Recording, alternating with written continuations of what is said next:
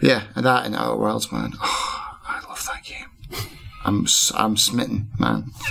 It's so good. But not, I was going to say not as good as this film, but it probably is.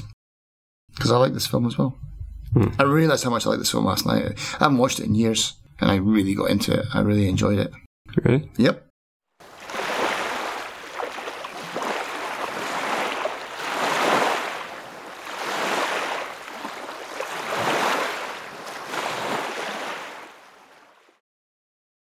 Hello, and welcome to Filling in the Gaps. I'm Justin. And I'm Darren.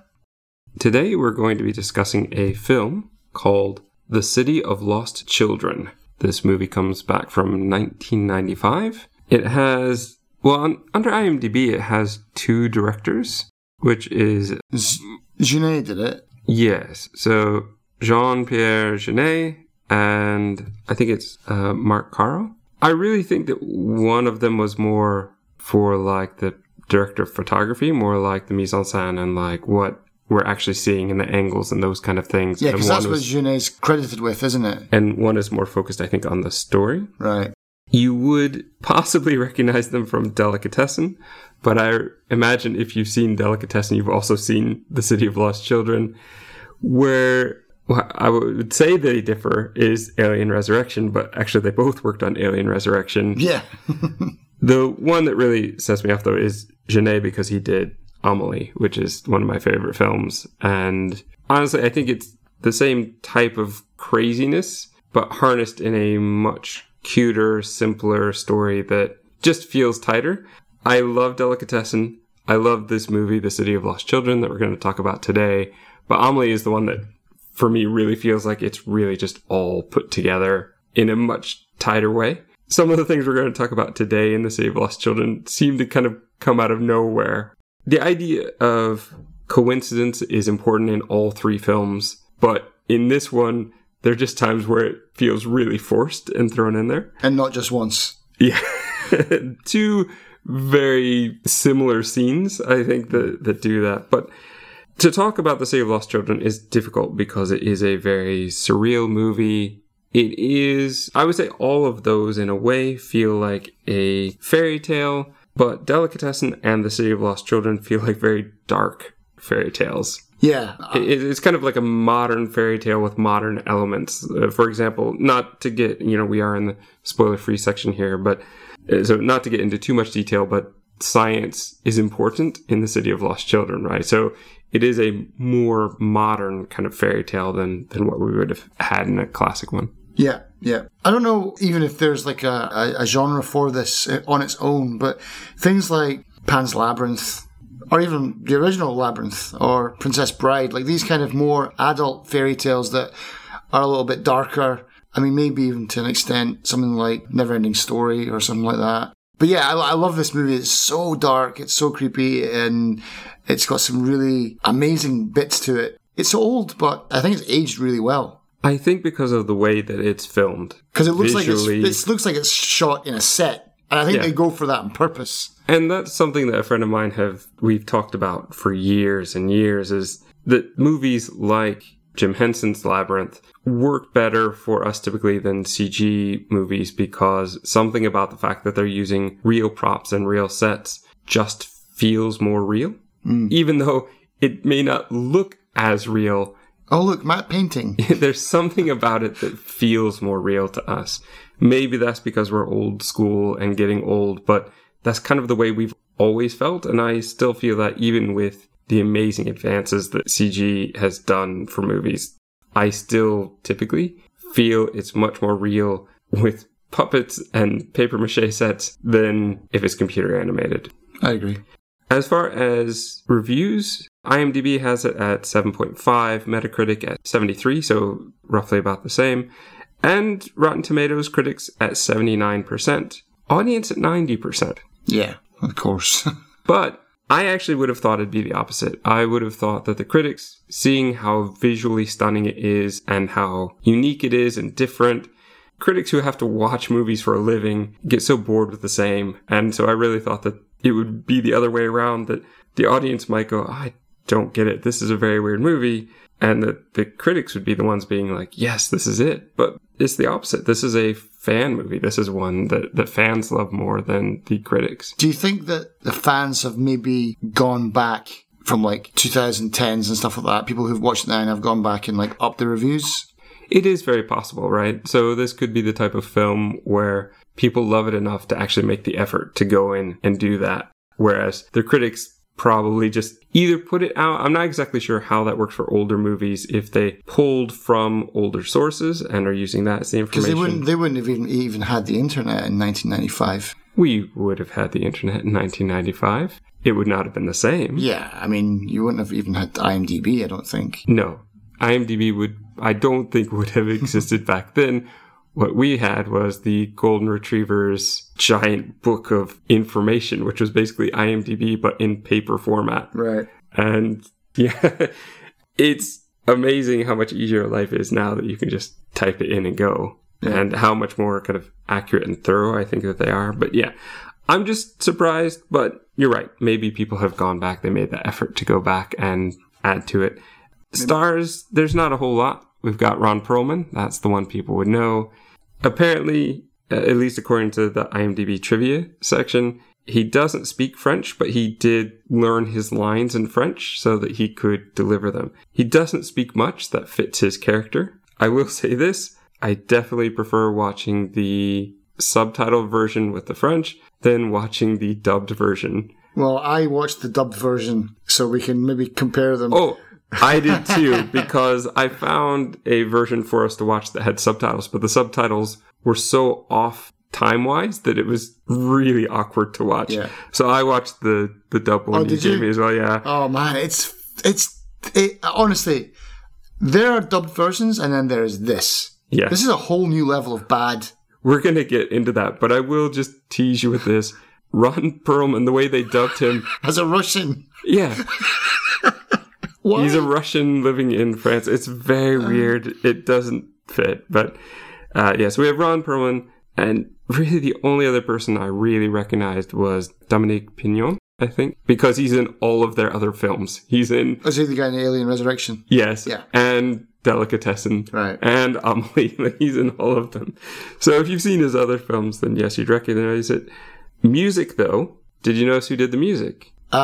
I did. I didn't write it down. I was like, oh yeah. I didn't write it down. I've forgotten who it was. So Angelo Badalamenti, known for Twin Peaks. That's right. And quite a lot of other David Lynch stuff as well, which kind of surprised me, but it makes sense. Now that I know it, it makes sense. He's great at making music that seems like it's a different world. And that's very much what this movie feels like. It feels like a parallel universe, a kind of steampunk dark universe, and I like it. I would definitely recommend it to most people, but maybe with a caveat that you have to be a bit open-minded. It is a little bit strange. Not as strange as some of the other stuff that we'll be talking about in this podcast. We're going to watch Lost Highway soon. Right, but I wouldn't recommend Lost Highway to everyone. Whereas I think this one, Delicatessen is a harder push, right? Amélie is anyone. City of Lost Children is, yes, see it, but it is strange. So I feel like I'd have to kind of preface, I'd kind of have to warn them of that. But that's kind of it. I really want to get into this movie. So without further ado, let's get to the spoiler section.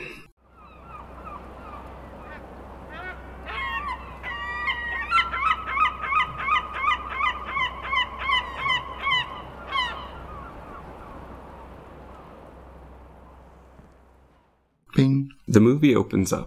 We are looking out the window at a pretty much perfect snowman. We're coming in, we see toys as I think there's like cymbals clapping and moving around. A little boy watches as a rope and Santa boots come down out of the chimney, and he's all excited and he's happy, and Santa has a little toy for him, and everything looks good until there's a second Santa. And then a third and a fourth and then a whole bunch of them. The kid is kind of shocked. And what we're going to cut to, though, is a bald man screaming. This bald man is Crank. He is kind of like the mad scientist of the movie. Would you agree? Yeah, absolutely. He plays it well. Yes, he does. There's also a little woman here. Her character name is... Mama? Most of the clones will call her Mama. As far as IMDb, she's Madame Bismuth. Okay. And the clones, right? So there's a bunch of clones. Crank's going to go over. He's a bit upset. He's basically going to open up this sarcophagus, and we see that there's a child inside. The Mama, Madame Bismuth, she says, "Oh, my poor baby." And like the old man is crying. The clones start like crying and screaming themselves. Everything smashes. Yeah. There's a bit of narration, but we find out it's not narration. It's actually in movie, talking about mad genius Crank, and he's stealing children's dreams. We find out that it's being narrated by a brain that's in a tank with some speakers off in the corner. This is Irvin, who all the clones will call Uncle Irvin for most of the movie. And we're going to pull out even further. We're going to see that this is all a floating fortress. A lot has happened. Yeah. But boy, does it set up exactly what's going on in the movie and give you an idea of, one, how crazy this movie is going to be. You've got a brain in a fish tank. You've got clones kind of screaming and crying because somebody else is. And you've got this machine. Yeah, the big dream-stealing machine. And I think that that kind of signifies what this movie is going to be about in a very, very good way. This machine is key to everything. We're starting off with it. And we kind of already know what it does. And even if you didn't know, that narration tells you he's stealing dreams. So now we know exactly what's going on. Well, he's not stealing dreams. He's stealing nightmares. he hasn't had a dream yet. That's the whole point. He's trying to. He's trying to get a dream, yeah. After that, we pull out to a kind of like a carnival circus type thing. Ron Perlman, his character is called One, or Mr. One, and he is locked in these chains. There's a man touting how powerful he is, trying to get money from people. There's a kind of cult off to the side telling people to give up their eyes so they can truly see. Mm-hmm. As people are listening to them for some reason, I don't understand, there are all these little kids walking around and stealing wallets. When they try to do that in front of the Ron Perlman section, that's when the touter catches him. The kid, I think the kid bites him at this point. Yeah. And whoever is kind of watching over the kids comes up, stabs that guy, and then disappears. They all disappear. Yeah, it was a bit much to stab that poor guy for just witnessing someone steal something. But yeah, I mean, that whole opening, if you can call it open A and open B, is like you get the floating kind of oil rig thing where the mad scientist is, where Crank is. And then you got this city, which looks incredible, but it definitely looks like a set. But it looks magical, and it just, everything right, even down to the color of the water, is all done on purpose. It's beautiful. It's like art. I mean, it's like looking at a painting. It's so good. And there's just so much to take in. Like you said, you got all these different people running around and so many characters. But at the same time, like with other movies, you know, where they're throwing characters at you, especially with modern movies, not to bring up Star Wars, but I've just brought it up. But when they're throwing characters at you that have nothing, in 5 minutes, this movie has done more than most movies do today for their characters. Yeah, and I think that character development, and especially the way they're introduced, is incredibly important. And they've done it in this one. And I would say they do it in every one of theirs. They have a fantastic way of doing it. But yeah, so let's get into the next part where they're in the trailer, that's kind of leaking as One is trying to take care of the man who, you know, touts for him. But he also has this character we're going to call Little Brother, because that's how he refers to him the whole movie. Little Brother is there eating away, as we will always see him. Yeah, even eating candles at one point. Yeah, he belches, which is apparently important. Three times in the movie, I counted. These men outside with... It's brilliant, this bit. One robotic eye, I guess. Yeah, so we're going to be calling them the Cyclopses, because the kids refer to them as such. They also have a kind of overly sensitive hearing thing so that they can listen in on secrets, I guess. And they're trying to tempt Little Brother with a candy apple, which he definitely would have done. On a fishing pole, straight out of a cartoon.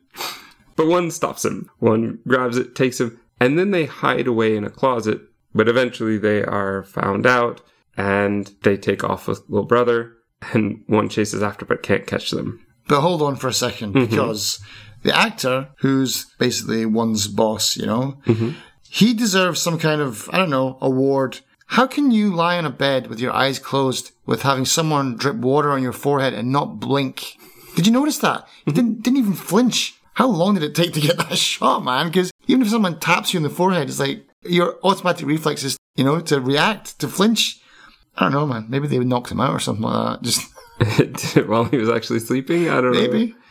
Maybe he just knew it was coming and so he could do it. I don't know. I have to put that to the test. Mythbusters.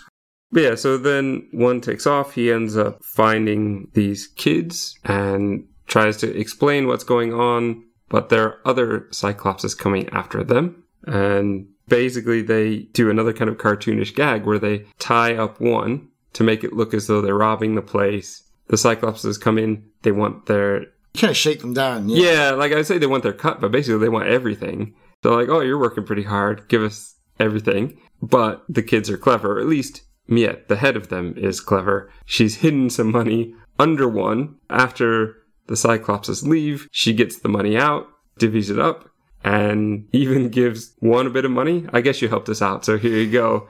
And was going to leave them behind, but as we've already seen before, one can break chains, so the little raps that they gave him on this flimsy chair is not going to stop him.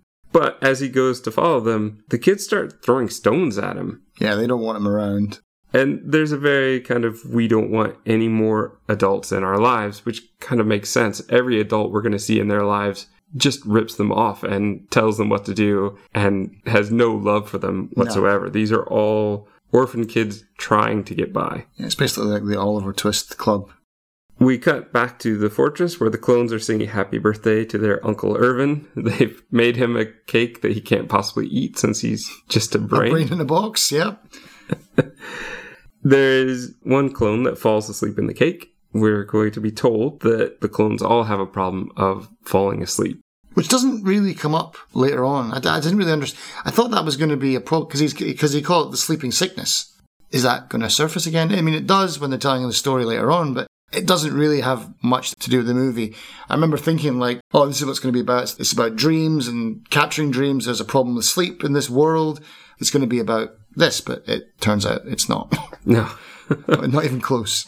And it is one kind of loose end that I feel like could have used a bit more. Maybe they did, but it got cut. That is always possible, yeah. Irvin says he's going to tell a story because Crank runs in. Irvin is telling him, well, you know what? I think that the nightmares are not coming from the kids. It's you. You're always there. You're the one making the nightmares because you can't cry. I don't know why they think crying is so important, but obviously he thinks it is. Irvin tells the story, and Crank's like, oh, okay, yeah, tell me the story. But we find out very quickly that he's talking about what's really happened, right? Yeah. The inventor who could create life, who made clones in his own image. Obviously, we're looking at the clones. Crank, who couldn't dream, talks about also, I think he did an experiment that shrunk his wife. I think they all did. Yeah, I mean, even the clones, everyone was just, short. They just came out kind of weird. But this reality, I guess, is enough for Crank to cry, so they collect this tear. He's got one teardrop. Get the eyedropper. Get the pipette. After this, we go to the School of Evil, where we have our twin teachers who are joined by the foot. Yeah, I was confused by that. Like, where are they joined by? Because I thought it was like at the neck. It's like, no, it's not at the neck. Is that at the arm? No, their arms are free. No, because there's a cooking scene later where they've got all. It's like, it's at the foot. Okay. Honestly, watching this for the second time now, I was like, this is where they stole the idea for the twins from The Matrix Reloaded. I got a very sense of like they kind of took this scene and they tried to use it in The Matrix. I think that was what they were going for. The way that they talk together in The Matrix, it really reminded me of these twins. I could see that, but at the same time, I feel like this is probably not the first time where they've done this with twins, because twins are often said to have this kind of language of their own and to think more alike than any two people possibly could. So maybe. It's just some of the things struck me as like, oh yeah, I could see a connection, maybe where there wasn't one, but these guys did it better, for sure.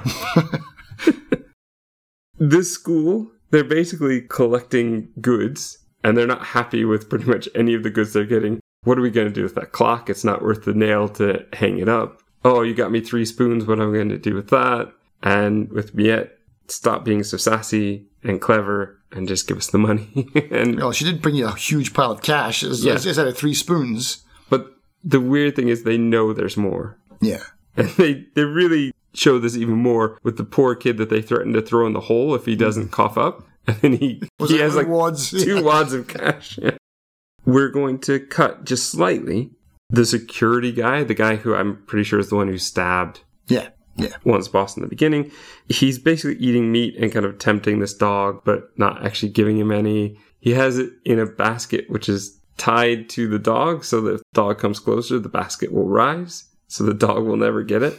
It's quite clever. Yeah. But this is the thing that apparently is stopping one from getting in. He does kind of make it to the window, but the kids try to ignore him. He finds another way in from underneath the classroom, just as the class is conveniently talking about needing to rob a bank. So basically this class is, here's your mark. This is what you need to get to bring back to us. And they're talking about a safe, but they're worried they won't be able to open it in time with the time they have. 2 hours to open it. That's what they said, yeah. And they said, well, the only other thing you could do is bring somebody strong enough to move it. And he arrives. Yeah, Ron Perlman comes in. And I think the teacher is immediately like, oh, that could work. Yep. So let's get to their heist, which is very cleverly done. I love this. The mouse and the magnet cat heist is awesome. And this kind of leads into those other scenes, the kind of long flowing, this happens, so this happens, so this happens kind of scene.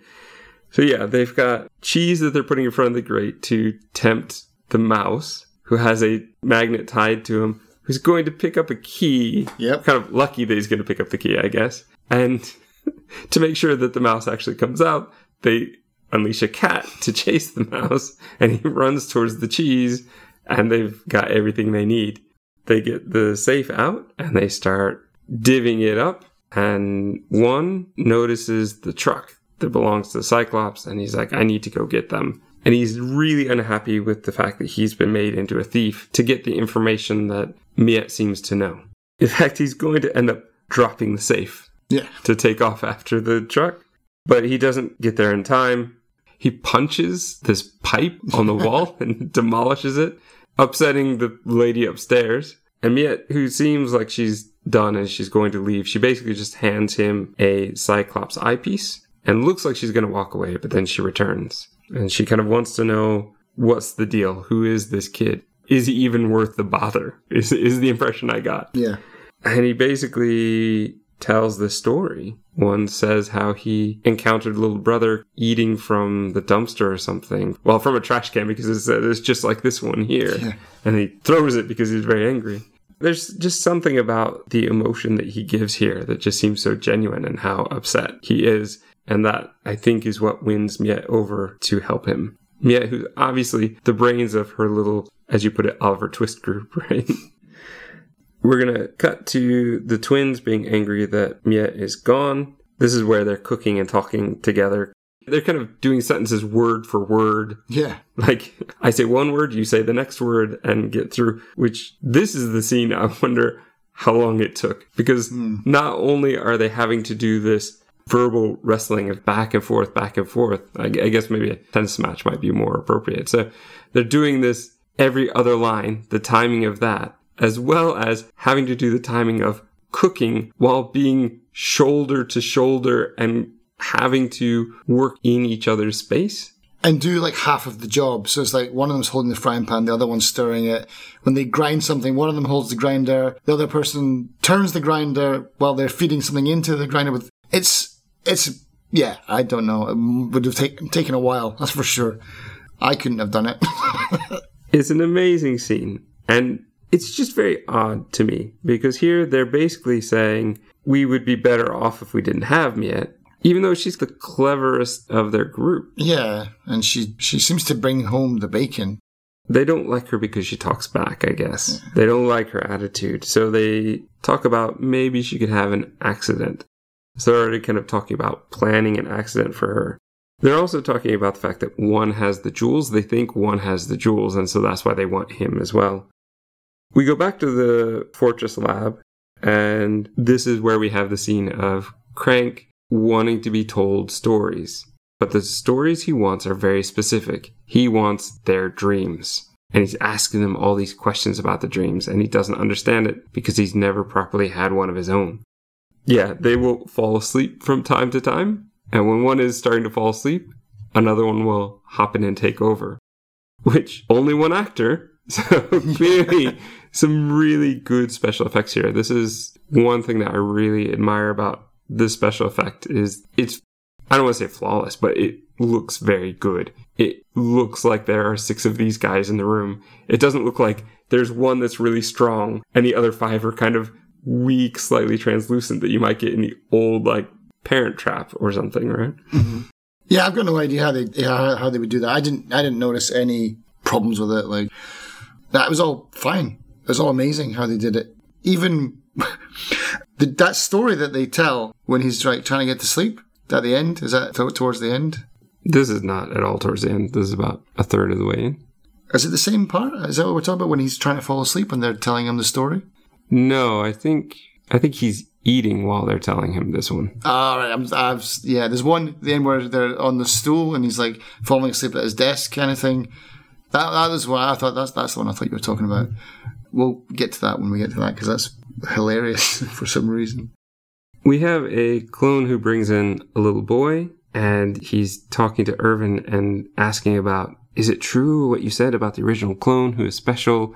Irvin tells him, yes, of course. And it's you. Yeah. That's why you can help me out. Manipulating him. Mm-hmm. He puts the boy in the sarcophagus of the machine, and he's going to try out the machine himself. And, oh no, maybe this is the part. Maybe this is the part where he's falling asleep. Because the clone starts to sleep, and then Crank wakens up. Like, he wakes up and he's like, and?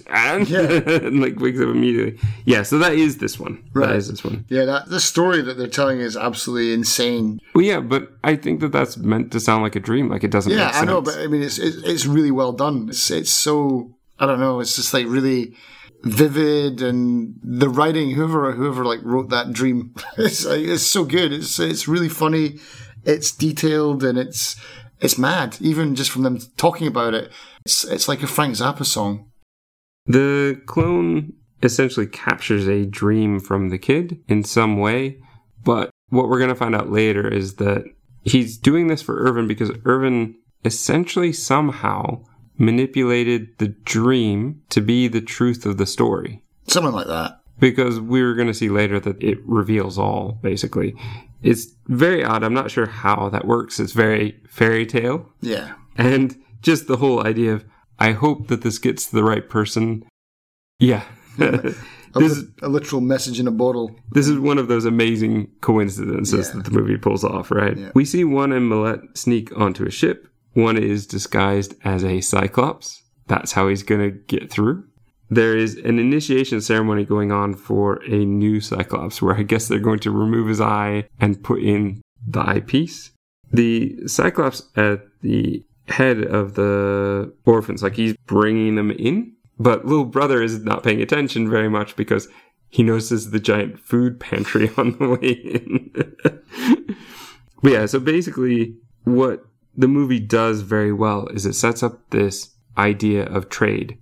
Everybody is trading something of value for something else, right? It's this whole bartering system of evil.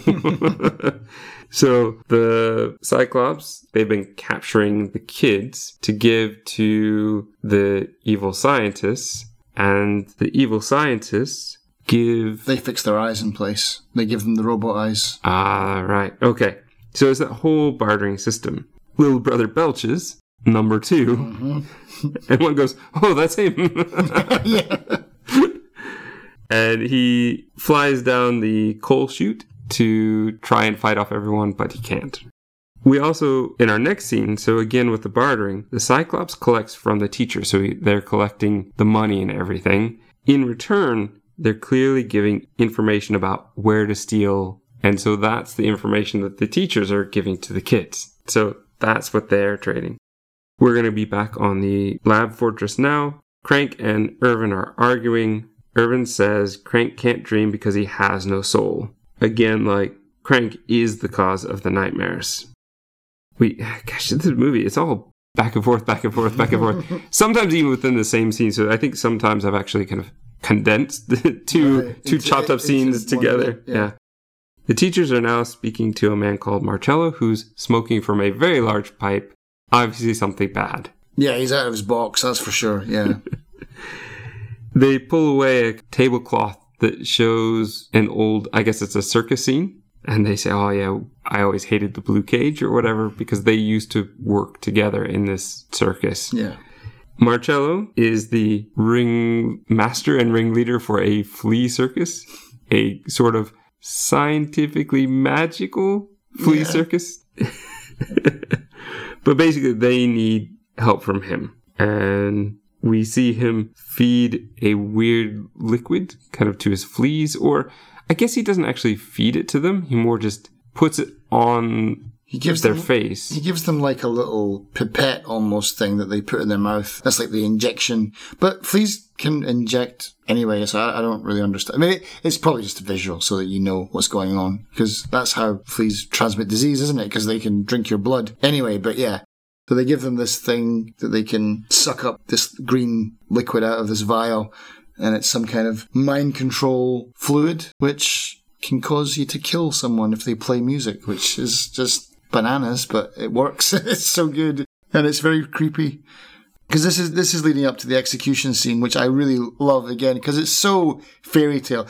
Just throw them in the water, but no, they've got to make it into a game where they're balancing them on these 2 planks of wood over the water with a bucket of fish at the back, which kind of keeps them from falling in. But then as the seagulls come in and eat out all the one fish, by one, yeah, then they start to tilt. And they're taking bets on like who's going to go first. And yeah, so along comes Marcello with his fleas that inject, who I think is at least the head of this group of Cyclopses. And once injected, out of his mouth comes the green ooze, and he just starts killing the others.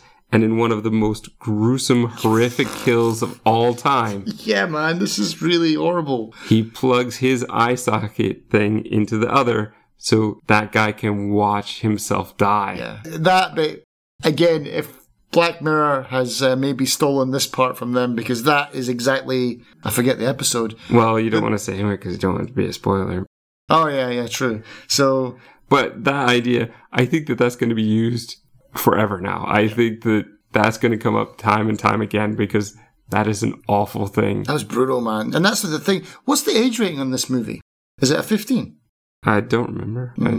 Because some of it is like, yeah, we're going, oh, it's like a fairy tale for adults. But man, there's some really dark stuff in this movie, and that's probably the darkest it gets. Yeah, I would say, in my opinion, that's probably the darkest. However, the funniest, creepiest scene would be one we just skipped, which is Crank trying to cheer up the children by singing to them. Oh my God, that was horrific, man. In the Santa outfit.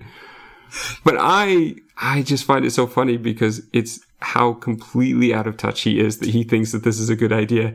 He's playing a song that no kid would like. He's lip syncing to it in a Santa outfit while the clones are holding sparklers, and they've woken them up to do it. Everything about what he chose is wrong. And then the Santa hat falls off. He's got no hair. He's just like Jack Skellington under there.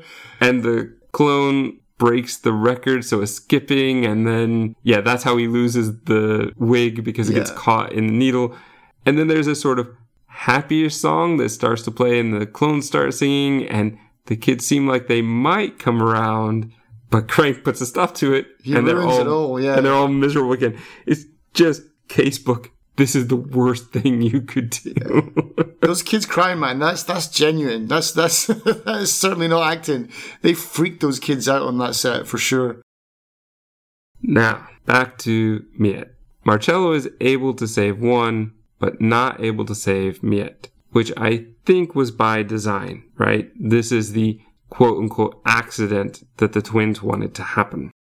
I think, yeah, maybe. Because he does genuinely feel bad about it, I think. But is that because he was told to do that? Yeah, I never really thought about that, but yeah, now it makes sense. Because I did see remorse in him. Yes, he was very upset after. But, yeah, was that part of the job?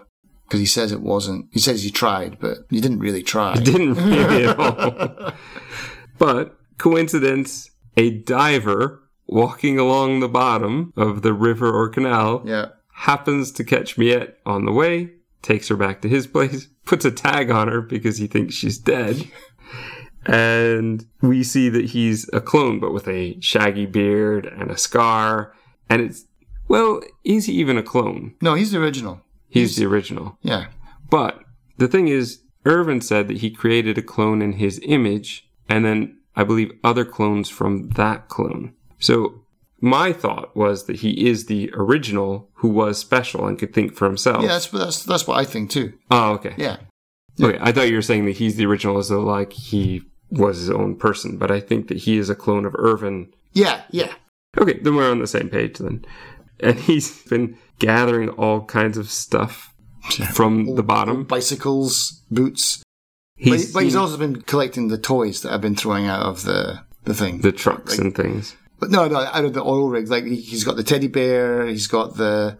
Are they coming from the fortress? Because that's right at the beginning of the movie. He snatches that teddy bear out of the kid's hand and just lobs it out the window. Mm-hmm. And you see it fall down into the water. And then it shows up in this special closet in the original's underground kind of layer. And he's like, no, don't, that's not the exit. Because Miette goes to leave. He's like, that's not the way out. And as she opens it, a pile of stuff comes out. And he's like, this is all coming from this one place. Right. I guess for some reason I thought they were tossing the toys before the kids ever got there. No, because the kid had the stuffed toy. It's the exact same one. In the sarcophagus. Okay. That makes sense to me. That works very well. Yeah, he's collected all this stuff, including the safe with all the jewels. Of course. Once he accidentally steps on Miette's hand and she wakes up, she basically says, well, I'm taking these. I stole them first. They're mine. But we also get in this that the original has lost his memory. He, for some reason, has an idea of who he is, but not who he was. Why does it come up? There's something here about he's talking about a tattooed man. It's the tattooed man has the map through the minefield. Yeah, I don't like that part. I'm going to get to know why. But I just don't understand why it came up with to begin with, like why he would bring it up. Oh, did she say she needed to get out to the fortress? Yeah, I think that's right. Oh, okay. Like, I didn't put that in my notes. You'll never make it through the minefield. Unless... Which I think you would, because they're huge, gigantic mines. That's... Okay, let's say it now. That's my problem. It's not like you're driving the USS whatever through there. It's like a dinghy with an oar. It's just like, bonk, get out of the way. They have zero problem getting... So it took... And he walks under the water to get there anyway, so he's got no problems. It took way too long to find the tattoo artist for it to be so worthless. But at the same time, I love the idea. I love the idea that they're walking around to every tattoo artist. Yeah, after she comes out... I stopped taking notes here because this bit there's a big lag in the story for me here because everything was moving pretty quickly and all of a sudden you got this one moment where it's Marcello and one in the bar crying and this scene just seems to go on for like 10 minutes too long. It's just... I don't even think it's that long, but I understand. It feels dragged out and it feels like, yeah, okay, just let's, now we've got the prostitute that comes in and tries to cheer him up or... Okay. And then eventually Miette shows up. It's like, okay, now we're moving. Right. There's a couple reasons why I think they do that. One, there's the whole, I'm not cold, you're a radiator. There is Marcello, who we get to see that he is upset about everything because I believe he calls the twins at this point as well and says, oh, she's dead. So, mission accomplished, I guess. Yeah. But we also get to see a bit of one's grief, and we know how upset he is about this. But yeah, Miette is going to meet up with her gang while one is getting drunk in the bar. And when she confronts him, she's very angry. Like, how dare you be drinking in a bar? Which, as the other kids told her, like, he's over it, he's done. It's not bothering him because he's flirting with women in the bar. When really, that's not the case, right? He's getting drunk to try and drink away his pain. But yeah, she's angry. Marcello tells Miette that the twins think she's dead and says it's best to just let them believe that. Miette uses her gang to use a crane to move one out of a truck and drop him into the water to wake him up. But not after first balancing him on a pipe that he has to skate across with a homeless guy sleeping inside it, which then it's a fire hydrant, and then he goes like tumbling into the water. But at this point, the gang deserts her. We don't get what you're doing with this guy. We're done. We're going home. Tadpole tries to stay for a little bit, and she's like, it's going to be cold. Go home. Which is a good way to get rid of the group, because otherwise it would turn into Bugsy Malone, you know? So it's a good way just to okay, now it's just Miette and Juan now. We get a quick scene of the original finding the dream canister. Miette and Juan talk for a bit. I think this is where they're trying to sleep on some canvas bags of some kind. Yeah. But how's that for a coincidence? It literally falls into his lap. I think that dream canister, when he's on another just random stroll under the ocean, then, what's this? Oh, it's the exact thing that I need. That floated just long enough until it needed to sink to get to me. Yeah. We find out that one was a whaler, but when he heard their beautiful song, he purposely missed. And so that's why he's had to switch lives and just become this strong man instead. Probably works better in the French version as opposed to the weird Russian accent we got in this one. Miette asks what it's like to have a brother, and one says, well, what if I call you little sister? And she kind of smiles, but not in a way that he can see. And he's saying, well, aren't you cold? She's like, yeah, what are you doing? He's like breathing on her neck or something. He's like, I'm being a radiator, right? It's just this very cute, like, I'm trying to keep you warm. Yeah. Caring for her. As the original sleeps, a wonderful series of events happen where a crab falls out of his suit and it basically starts everything. So it's going to lead to all of these things moving, changing, and finally breaking the canister, which opens with green smoke that he inhales, and now he remembers, but doesn't remember everything. No, he just remembers enough. He just remembers enough, which is also what all the kids apparently seem to get too, because we see the smoke go out, enter windows, and then kids scream, enter another window, kid screams. We get to Miette, and we see the same flash imagery of her dream that the original had. So now she has a better idea of what's going on as well. We get with the original, we get an extra bit where we see the original as a kind of scientist who we don't know why gets into a fight with Crank and Bismuth. She kind of breaks a glass over his head, and then they dump him in the sea and just leave him.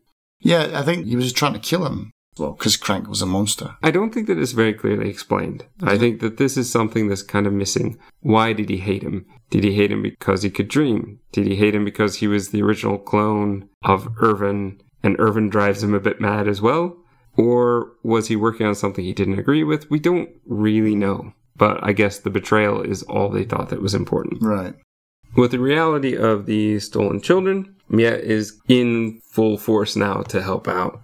We'll cut to see little brother fighting off. Doesn't want this slop that they've given him. So he takes his spoon and prevents the door from properly shutting. He sneaks into the kitchen. He gets into the dumbwaiter. And by the time the dumbwaiter makes it to the final stop, he's already eaten it all. Yeah.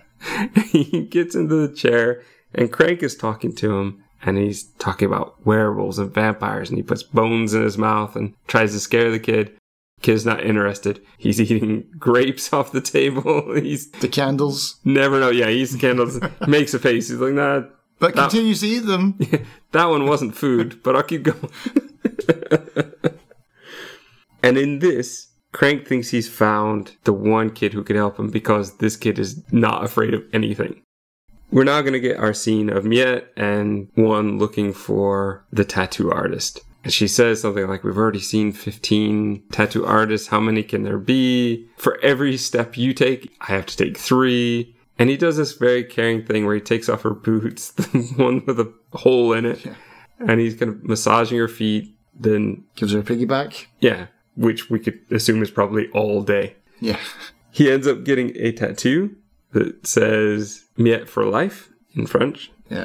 And Miette wants the information about the tattoo. The couple who run the tattoo place are fighting until she shows the jewelry. Off comes the toupee, and on his head is the map of the mines. But like you said, kind of pointless because the mines are so big and their boat is so small, and it doesn't seem to cause a problem at all. No. And why would there be a route through it anyway? Well, there would be a route, right? Yeah. I mean, for a small boat, though, you could just go anyway. You could just go straight through the middle. Maybe it's only to stop big boats. That's what those mines are for. They're to stop like destroyers. They're not there to stop fishing boats. We'll get a big boat. Oh yeah, we do get a big boat later. Or a bigger boat. Okay, we're now going to see the original now that he's got some of his memories or he understands the story with his giant tanks of oxygen. Yeah, so he can make the journey. He can make the journey. He's walking under the mines. We will see the twins taking the flea and controlling one so that he slaps Miette and looks like he's going to choke her out until Marcello shows up and he's going to help save the day. It got so bad that Miette and one were... No, how did it work? So... Wait, I've got it in my notes, but you can, if you can do it, tell me. Yeah, so... One is being controlled, and then the twins play the music box, and he's like slapping her, and then he's choking her. And as he hits her, a single teardrop flies out of her eyes, lands on a spider web that causes the parrot to start making noise, which makes the dog bark. So the old man throws the shoe at the dog, and we just got this whole kind of mousetrap. So he throws a bottle, a gull flies off, poops on a windshield of a car that crashes into a fire hydrant, which frees rats on a raft, which... Go into like a parlor. Yeah, and so they're half-naked women running out, which distract the electrician. Yeah, blacks out the city. Who... because of that, the lighthouse goes out. Yeah. So the giant boat crashes into the pier, stopping centimeters from the twins. Yeah. But dropping Juan and Miette into the water. And they're trapped now as well between all the debris from the crash and the boat, yeah. Right. And so they have access to fuel and fire, and so they're going to pour fuel onto the water and burn these poor two. Yeah. But then Marcello puts a stop to that. Marcello will put a stop to that because there's a flea which is going to bite the twins, and you hear the music start to play, and they start to fight each other, and they end up in the water, and they burn. I feel like I've missed one, though. Did the flea one already happen, or does that happen later? What do you mean, the flea one? That must happen later. Do you mean the flea going back to Marcello? Yeah, that must have already happened. That happened before this, yeah. I might have to throw that back in. Because you missed out the part where they go to Marcello to take the flea, and then they have the dog man assassinate him, but he doesn't shoot them because he doesn't like the twins either. And so he lets Marcello live, but he shoots off 2 barrels of his shotgun, so the twins think that Marcello's dead. But they've got the flea, they've got the music box, and then they go. Right, that flea's journey, though, is pretty amazing. Funny, because it jumps on a dog, jumps off the dog onto a motorbike, and then it drives to this place. He has to jump on a dog that meets up with another dog. Oh, and they have sex. That's right. It's this whole way of, this flea is amazing. Yeah. And it makes it all the way back, yeah. Yeah, but that would be the other amazingly coincidental scene. I think that everything the flea did was in the right direction. Yeah. The flea knew where he was going. Gonna hitch a ride home. This is going to lead to the end of the twins. Miette and Juan travel through the minefield. Little brother is now in the machine. The original has taken the explosions, and the clones notice the explosives are missing, right? Yeah. He says the explosives are missing. Which kind of comes out of nowhere. It's like, why do you have explosives and why are you checking on that now? But okay. Miette has to crawl through this gap in the pipes, and one isn't happy about that. But he says, all right, if you're going to do that, I'm going to keep track of you with this thread. So he pulls the thread off his sweater, and as she walks and explores around, his sweater just becomes nothing but like sleeves. It's a beautiful scene. I remember the scene from when I first watched this movie, and for some reason, it stuck with me for so long that I thought this was like one of the main points of the whole movie. It was like they had to get through a maze or something like that, and this was the thread for Theseus going through the Minotaur's maze. But it's actually a really small part because the thread runs out, she realizes she's been going in circles for a little bit, and she finds the end of her thread because he's got no more thread left to give her. And they meet up again anyway pretty soon. But yeah, that scene is beautiful, and it stayed with me for what, 30? No, is it 30 years? 25 years. Yeah. The stairs as well that she walks up and down that play music. Stairs, yeah. They are very kind of steampunk way of playing music, because they don't even I don't even know if steampunk would count. Like, they don't require power at all. They just require the weight of the person. Bellows, yeah. It's just so cleverly done. Yeah. We're going to see Madame Bismuth pull out a revolver that would... the size of her. The size of her head, anyway. I'd say that would rival Jokers from the original Batman. The clones end up finding one, but they're kind of helping him out now because the original has shown up and taken over. But he doesn't know that and just keeps on throwing them down that chute. He turns around, there's one more. And he's so confused, like, did I just throw you down? All right, you're going in anyway. And then the two more are there, and they just kind of look at each other. And then the next scene is just like them flying down that chute again. Bismuth is going to be killed by a harpoon. I love this bit, man. Shot by the original. I don't know what the joke is in the subtitled version, but I cracked up, man. I lost it. Because he shoots her. He shoots her with the spear gun. Yeah. And then one of the other clones comes in and he's like, does it hurt, Mama? And she goes, yes, I'm allergic to steel. Oh my God. Honestly, man, I had to pause the movie there because I was crying. It was so funny. It's just her voice.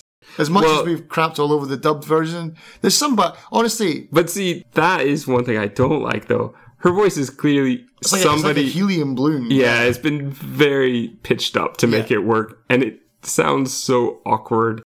I guess it's okay, How but does she sound in the sub version then? Is she just like a normal woman then? Yeah. I think so. Because they did the same thing with like Akira, where they changed the voices of the kids and stuff. Yeah. So if you haven't seen Akira, there's these kind of phantasmagorical kids, but they're old kids. They're old men, but they talk like kids. But in the English dubbed version, they actually made them sound like kids. Mm-hmm. And it just doesn't feel right. I want the old people voices. That's what makes it creepy and weird. Yeah. But this one, it just doesn't work for me in the dubbed version. It sounds so weird. But luckily, she doesn't have many lines to say, so it doesn't affect things too much. But yeah, I'm pretty sure in the original, it's just her voice. And I thought, to be fair, while we're on the subject of this as well, to be fair, I thought that Irvin was voiced well. Fantastic. Yeah. There were times where I went, is that John Hurt? Right, yeah. Budget Hurt. But yeah, he's done well. Even Crank is pretty well done, but oh my God, some of those bit parts, like in the very beginning, because no one speaks for the longest time once we get to the city, but when the first Cyclops has got like the gun, he's like, "Oi mate, I'm going to waste you." Shut up! What the hell is that? It's Cockney now. All right. Yeah. So that. Yeah, I would definitely prefer the subtitled version. Yeah, I think, but I want to say that it's awful. Because when I first started watching it, it was awful. That's why I tried desperately to find a subtitle version for us to watch. Mm. But as you got into the longer characters, the characters who actually had more lines and were more meaningful, they did a much better job of choosing actors for that. Yeah. But not Ron Perlman for some reason. Who I thought would voice himself. Is it him? I don't think so. I could about 90% say that is not him. Because we've heard Ron Perlman's voice. Not his Russian voice, though. I don't think he would have done it. Maybe that's why he didn't do it. Because I said, well, we want you to do it with a Russian voice. And he'd be like, well, I had to speak French for however long to make this movie. I am not doing a Russian accent. Can you not just take the one I've got? Or how about a French accent, which would make more sense? Yeah. And they said, no, we want a Russian accent. Yeah, we want Russian. I really think they didn't. I think that the dubbing in this is not the highest quality. So I'm going to say that they probably didn't get any big names or pay Ron whatever it would have taken to get him to do it. I think they got somebody else. It's also just the acting for it is not the same. Yeah. It doesn't feel the same. All right, so yeah, does it hurt Mama? Yes, I'm allergic to steel. Brilliant line. Awesome. On the floor. Boy, what a terrible woman she is. Yeah. Like, she's great to the clones, but to everyone else, she's terrible. Yeah. Because she gets Miette to come over. Oh, come over. Here's the key. You need to go through there. You can save everyone. Save all the children. And as Miette's walking over this hatch, she reaches up to pull down the lever. Yeah, to flush her out into the Atlantic Ocean or wherever the hell it is. One catches her by the hair. Yeah. Brings her up, but falls in himself. Why? How does he... I even wrote a note of this. Like, why did he fall in? I didn't catch that part. What happened? It's a bit iffy. Like, I feel like this is one of the bad cuts. This is one of... Something doesn't quite work here. It looked like a lever was next to him and, like, that knocked him in. I didn't catch how he managed to fall in. I've watched this a couple times and I still don't get it. Okay, so fair enough. I just kind of feel like either they had something that didn't work when they got to the footage and went, well, we need to cut it so that bad stuff isn't there, or whatever they chose was so bad they realized, oh, that makes no sense. So they just had him slip and fall, I guess. Because that literally is what it looks like. It just looks like he loses his balance for some reason standing on a flat surface. Like, okay. They could have had some explosions and that would have shook him, but... Just shaky camera scheme and then fall down the hatch. But that would be something, right? What if they had intended the explosions to start earlier, but then when they started editing, they thought, oh, actually, it needs to be later. Because there's too much time would have to pass, like, to get to where we need to be. Yeah, maybe, yeah. But that's definitely me filling in the gaps for them. Irvin tells Miette that she must enter the dream to save little brother, so she does. And there's this whole amazing, crazy scene where Crank will get younger and younger. Miette says, well, you say you're kind of risking everything, but are you? There's a safety net right here with this handle. And Crank ends up becoming too young to reach it as she grows older and older. And I'm very curious. I do kind of want to stop here. What do you think of the scene? Does this have meaning to you? Yeah, I was going to ask you the same thing. Because this part confused me. You know, everything else until now, I can deal with, killer fleas, guys with Cyclops eyes. But this dream thing is like, I didn't understand how this was happening. Like, how did she make him younger? And why did she get older? It's like they trade places almost or something like that. I don't get it. I get that it had to happen so that he can't physically reach the handle to pull it anymore, but why did that happen? Is it her because she can control a dream? That he's never had a dream and he's been cut off from being in that big machine kind of thing, like where he was in control, and so she takes over? Is it like a dream warrior thing? I think that a lot of this here is symbolic, and it's going to take me filling in some gaps here, so obviously, it's just my opinion, but I think that he's never had anyone confront him in the dreamscape before. It was only kids that he essentially was controlling. Miette is a very powerful, strong character. And to me, she came in, and when he was confronted, they both became what they kind of are on the inside. Crank is so petty and selfish and mean. He becomes the little boy that's all he is. Like a little brat, but she's more mature. She's much more mature, so she actually ages when confronted with him. And luckily enough, it kind of leads to him not being able to reach it. That's my interpretation. No, that makes sense. That's a good one. Yep. I would steal that. But boy, she doesn't stop aging. She gets very old. I thought at one point she's going to die or something like that. Like, oh, slow down there. You can be mature, but you don't have to be like 98 years old mature. I mean, how they did that scene though as well is incredible, man. Like the transition between like the actors they got to like shave their heads so they looked like Crank. Really well done. Yeah, and they merge, they meld the actors so they well. got to play Miette also look very much like an older one. So much so that the first transition, I wasn't really sure, did something happen? And then, you can obviously see it as it goes, but the first one, maybe sisters or something. It's just amazing how alike they are. But we're also, in this scene, we're going to get that same Santa scene from the beginning of the movie, except this time it's Miette coming down instead of Santa, and she's going to save little brother, and she has Crank, who's complaining and whining over her shoulder. We're now going to go out to see the original planting explosives on the kind of feet that hold up the lab. He finds one who's fallen into the muck of a bird's nest or something like that. Yeah. And he's like, oh, you better get up because this place is going to go. Yeah.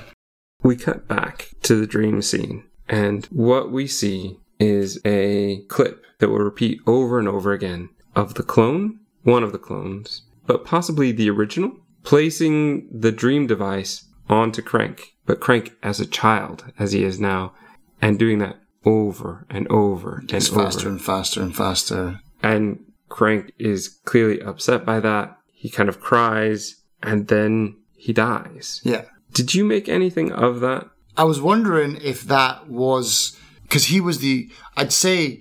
I don't know if this is too far out there, but I would say that he's maybe one of the original children that was taken.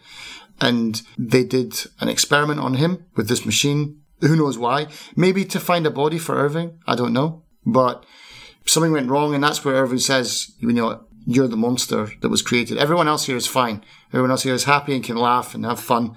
But you are the only one that can. You're the Frankenstein, basically. The Frankenstein's monster, I mean. Okay, but now that you've said that, what if somehow, before the movie ever started, a long time ago, that's why Crank killed the original? Because he had some sort of memory of the guy doing that to him. Right. That would kind of fit, and we kind of fill that gap now. So Crank was mad about that, killed him, got rid of him, and the whole time is trying to get back what had been taken from him. Right. And your idea of Irvin wanted to do that to him in order to find himself a new body, that works for me. Mm-hmm. So I think you've kind of filled those gaps there. That's quite good. Mm. So let's talk about the ending. Yep. So we've got... Crazy. What a weird ending as well. One and Miette are reunited. The original is kind of strapping himself with the explosives. Why though? Why does he want to kill himself? I don't get that part. He does say something though. He does say, this is like the void is better than whatever. He's like, off to the void is better than living here anymore. I'm done. He's come full cycle. Maybe. I'm not quite sure about that. Little brother is, of course, eating. Yeah. That's where one will find him. Oh yeah, because he's looking for it. And then he suddenly stops, almost looks at the camera. He's like, of course he's in the kitchen. So they're all kind of escaping on boats. The kids in one boat. Irvin with the clones in another, which they forget to unmoor the boat. Like, we're not going anywhere. Because then they say, it's following us. Like, you idiots. The original will see lab notes, as they're falling after the explosions. And he suddenly realizes something while looking at them. It's like, wait, stop, save me. But it's too late. So we'll have no idea what he saw or what made him want to stay. Perhaps he suddenly realized the science he'd been working on and that he could make things better. I don't know. He does shout down to him. He's like, I'm your creator. So it's like, I think he knows that he's not just one of them. Yeah, that he is the original. So he does change his mind suddenly. Like, no, actually, no, I don't want to die anymore. Oops, this bird lands and stands on the plunger and boom, now the whole thing blows up. Explosion, and little brother belches. The end. Belches in one of those like comedy old school where the kind of ring of black and just his face like the MGM lion. And there it is. We get a cast of characters. The City of Lost Children. I love this movie. I love it because of how wild and original it feels, how surreal and fairy tale-ish they've captured through the imagery, through the characters, through just the way that they've visually designed the sets and angles of the cameras that they use. It's really fantastic. The color schemes that they've chosen to use also add to that. Well, you got Jean-Paul Gaultier to thank for that. So... Well, he was the costume designer. He's in the opening credits. I thought you were just making that up. Oh no, yeah. He's on the opening. He's like one of the top 5 credits of the movie. You have a really great cast that I think works much better in French than in the dubbed English version. But all in all, it just creates a beautiful story. Mind you, with a few gaps that hopefully we've kind of filled in today. And with some really hardcore coincidences that the movie would not work without. But in a kind of fairy tale movie, I can forgive that. Especially when it's so visually interesting at their montages of the flea running around as the crab falling out and all the mousetrap series to break the canister, and especially the teardrop that leads to a bird flying and pooping and water crashing. And yes, beautiful, entertaining. As I've said before, if I find it entertaining, I will be much more forgiving. Yeah, totally. Yeah, not a lot more to add to that. It's a fantastic movie, and I enjoyed it way more now watching it years later. Gaps filled and more gaps created.